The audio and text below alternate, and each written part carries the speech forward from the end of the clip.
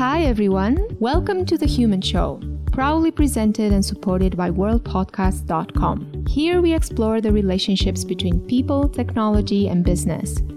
Join us on this journey where we interview anthropologists, other researchers, and industry people from all over the world, from India to Kenya, US, Europe, to right back here in New Zealand. Hi friends, in today's episode we are talking to Cristina Flesher Fominaya, co-founder of the open access social movements journal Interface and editor-in-chief of Social Movement Studies. Cristina is also a keynote speaker at the Why the World Needs Anthropologists conference Mobilizing the Planet, happening between 10 and 12th of September 2021. We are happy to have Cristina with us, speaking to her background and current work. Cristina shares her views and relationship to activism, and as a scholar, the importance of balancing sympathy with a critical, analytical, and self-reflexive research lens. What can an ethnographic perspective bring different than other research methods? What is the difference of applying ethnographic research to activist spaces versus others? What is the value of a conference space, and why should you invest in physical attendance? Lastly, as a keynote of the Why the World Needs Anthropologists conference, she shares how she will be contributing to the theme, as well as her advice and thoughts to those considering to attend. Listen to the episode to hear more about it. We hope you enjoy it. Hi friends, we are here today with Cristina Flesher Fominaya, editor-in-chief of Social Movement Studies, and also, I think, the keynote speaker, right, at the Why the World Needs Anthropology conference happening in a few days' time in Prague. Hi, Cristina. Hello. Great to have you with us. And for those of us listening, Cristina so graciously accepted to jump in on our podcast quite last minute. So it could be that we don't manage to release it in time for the conference, in which case you will be listening to her perspective post-conference. But anyway, here we are. And Cristina, before going into kind of like the conference topic, I'd like you to share with me and our listeners a little bit about your path. How did you come to do what you do right now, and what moved you on this? Oh, that's a great question. I hope the answer is not too long. I grew up moving all around the world, and I grew up in a household with parents who were from very different cultural backgrounds. And multilingual. So I grew up with a fascination for culture and subcultures. Became something that I was particularly drawn to in my teenage years. So I just was always really interested in trying to immerse myself in new surroundings and try and figure out what made that, how people made sense of what they were living and their experiences. And so eventually that translated into my approach to studying social movements, which I did as an activist and a participant, but also as a scholar. So I've always kind of bridged that supposed divide between activism and academics. The longer I go in my career, the harder it is to get the time and space to do that. But I was really, really fortunate to have a senior Marie Curie fellowship a few years ago, and I was able to take several years to do the research for my most recent ethnography-based book, which is Democracy Reloaded, which is a book. It's called Democracy Reloaded: Inside Spain's Political Laboratory from 15M to Podemos. So it was trying to tell the story and make sense of that really phenomenal movement, 15M, which, as you probably know, influenced other movements all around the world and was also influenced by movements all around the world. So that was a 6 years project that the book came out last year in 2020. So that's a very shortened version of how I ended up. And maybe just a very short question, kind of like looking back from where you started, right, with this kind of fascination for culture. Like, do you find that your path kind of moved in a different direction from where you started, or it just went just deeper into your interest area, or it kind of diverged? Like how do you see that? Yeah, I mean, I think obviously you learn more as you any kind of craft or any kind of thing you do. Yeah. Gain experience over time, and your perspective changes with age and with experience. But no, I don't think so. I try every time I go back into the field, I always challenge myself to try to see things in a new way and to really ask myself whether I'm just relying on my previously established categories of thought to structure my analysis, or whether I'm actually being open to new possibilities and new ideas. So I'm very reflexive about that. But I think in the end, well, I should say also that I've gone back to the same kind of field setting several times, which is Madrid's autonomous social movement network, which is what I know the best. I've done research on other things, of course, but that is kind of the one that I have over 20 years of experience in. So that longitudinal perspective has also really helped me to be able to document and understand what has changed and what hasn't changed over time. And that's influenced my theory a lot, because it's made me understand how incredibly resistant culture is actually to change, and how especially habitus and sort of very deeply ingrained and implicitly understood culture is extremely resistant to change. Although it is changing, and it does change. So, there is change. But yeah, that's been one of the most interesting things for me, and one that has influenced my work theoretically as well. Yeah, and I'm curious, because I've interviewed a few of the speakers at this year's conference, and each of them has a defined relationship to activism. I wonder how would you see your relationship from the work that you do, or the way you engage with the topic that you work with and activism? I would say that, primarily in terms of what I spend my time on, I am an academic, but I'm also an activist and have been an activist. And I would say that my relationship is motivated very much by a deep sympathy and admiration, but at the same time, a critical and analytical perspective. And that can be an uncomfortable fit sometimes, but I think that that's my relationship. And I think that that's what shapes my work and gives it value, because I think that's a real common problem.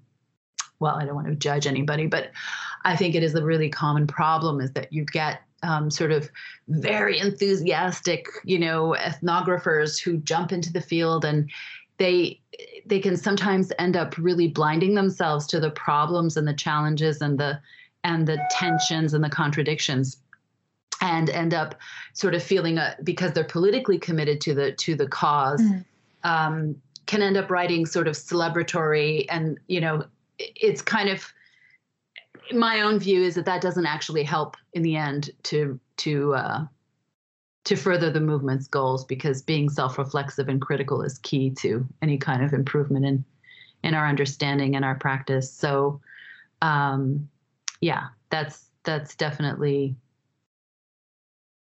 yeah, I'm extremely sympathetic, and I don't study movements that I'm not sympathetic with. I've only done one major piece of research that was qualitatively based, in which I share the views, or not the views, but the perspective of there was I studied both sides, let's put it this way. Yeah.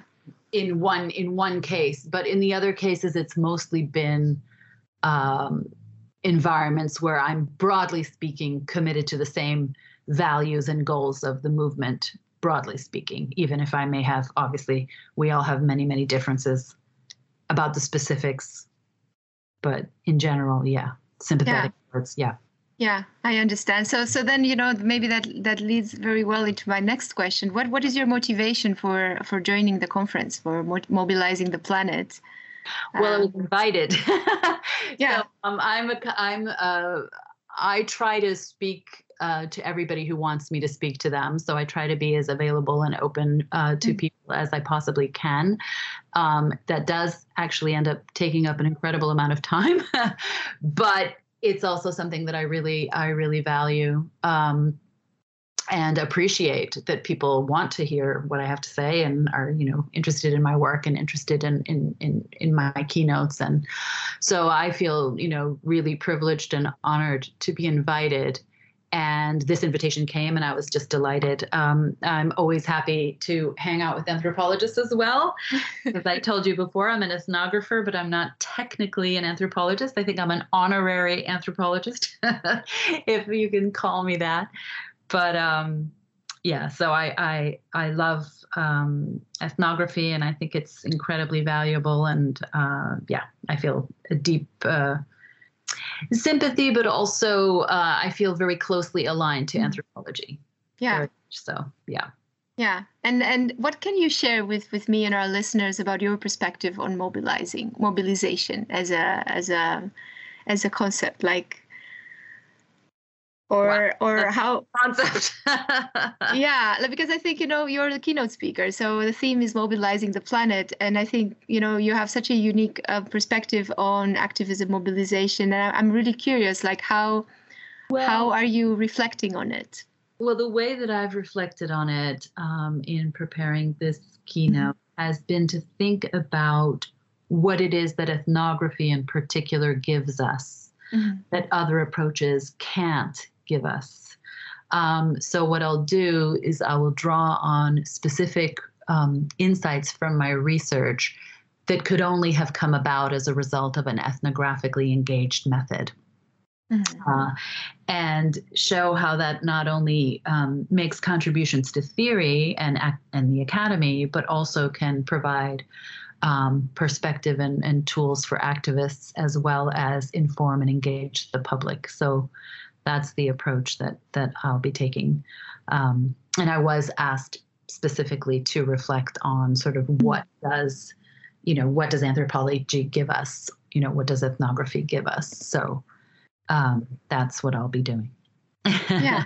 And what do you see is the difference versus, doing that in that particular context of activism mobilization and doing it in a let's say a more normal ethnographic research environment? Like, is there any kind of differences that you see between the two, or? I don't know what a normal ethnographic environment is. Now, let's say you're doing research for a company, or you're doing research for government or for an institution at the request of a body, right? That I've asked you to kind of. So for me, like this space of activism and mobilization comes also with a kind of a very explicit ideology, a very specific insight into not just how the world is, but how the world should be.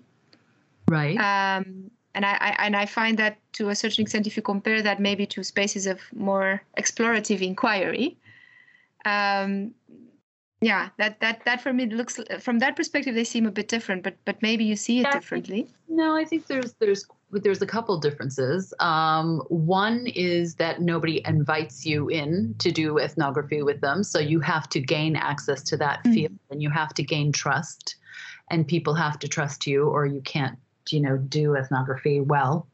And I've just been incredibly, blessed to be allowed into the most, backroom discussions and just really develop deep relationships with the people that I have researched over the years. And that's been amazing for me. The other thing is that,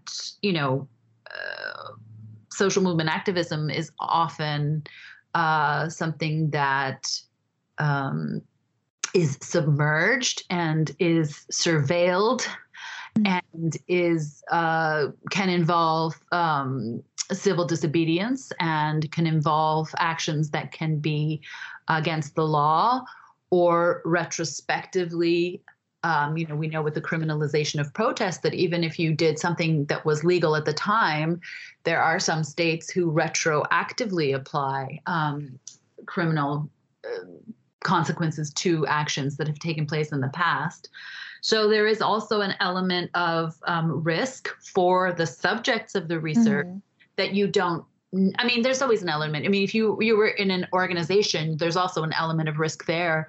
If you reveal something that is going to, can potentially harm worker who might have made a comment about somebody else. And if you don't, if you're not very careful managing that information, you can also pose a risk. But I think it's maybe a different level of risk, and it's a broader level of risk. The other thing is that unless you're going into a very specific group, and if you're going into a social movement network as a whole, it's very complex and not contained or neat and tidy field.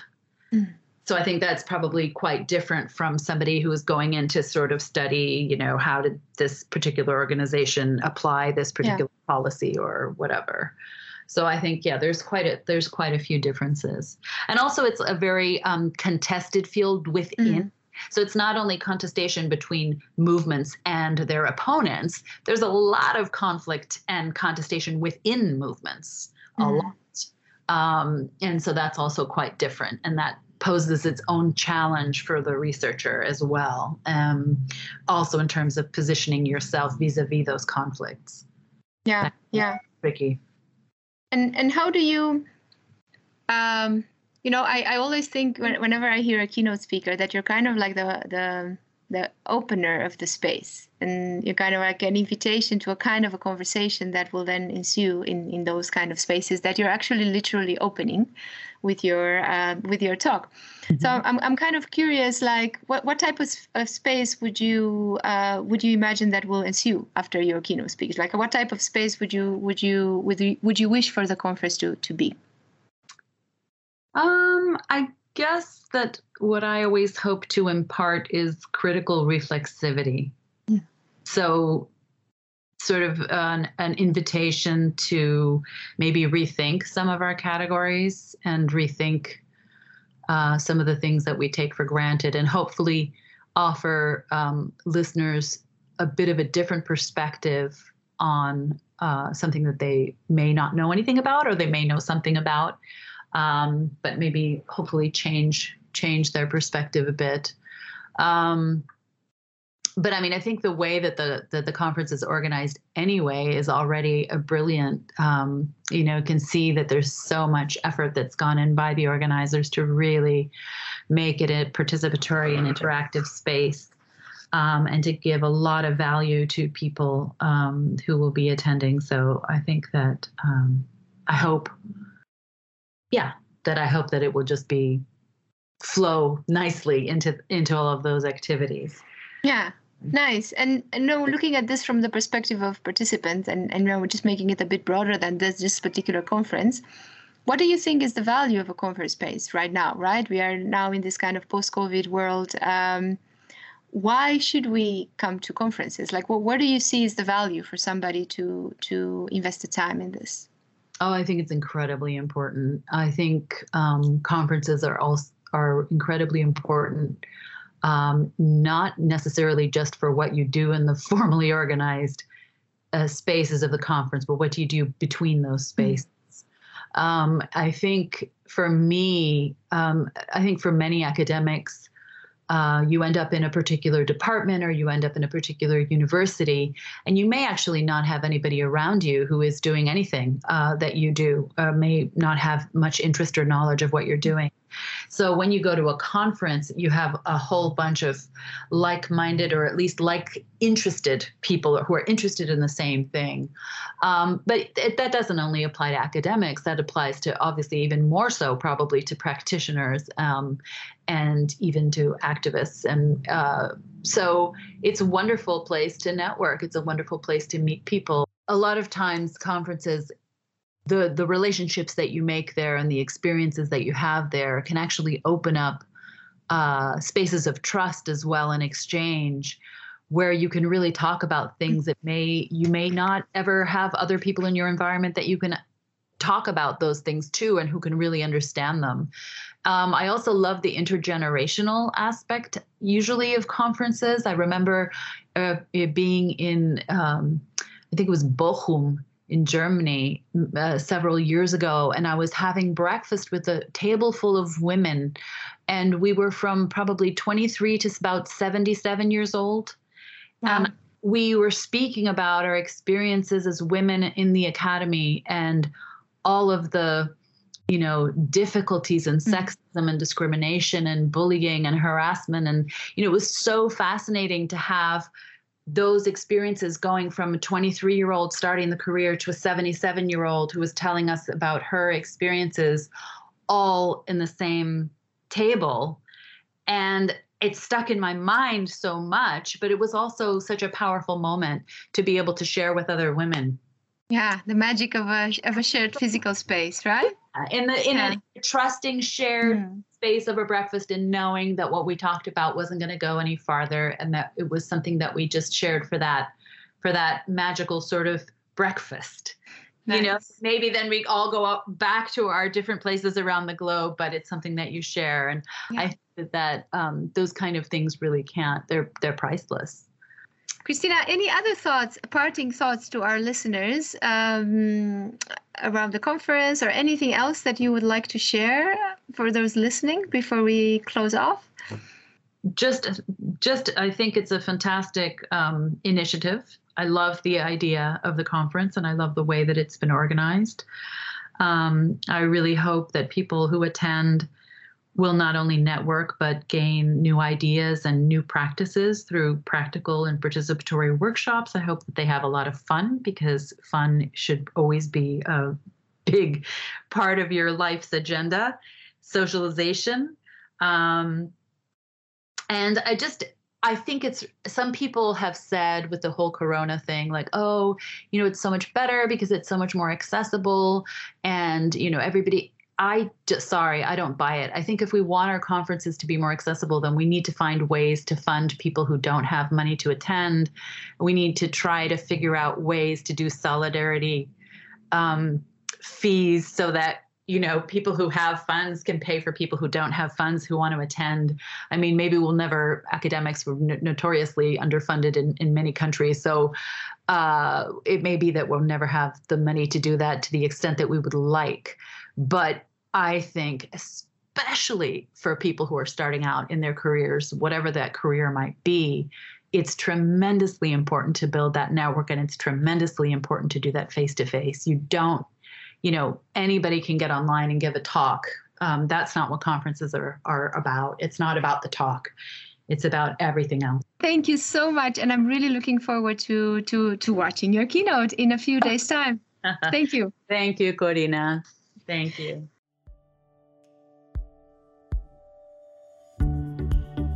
Thank you for listening, everyone. Follow us on our social media channels and look at the show notes for links to our speakers' work. Join us next time for more interesting conversations.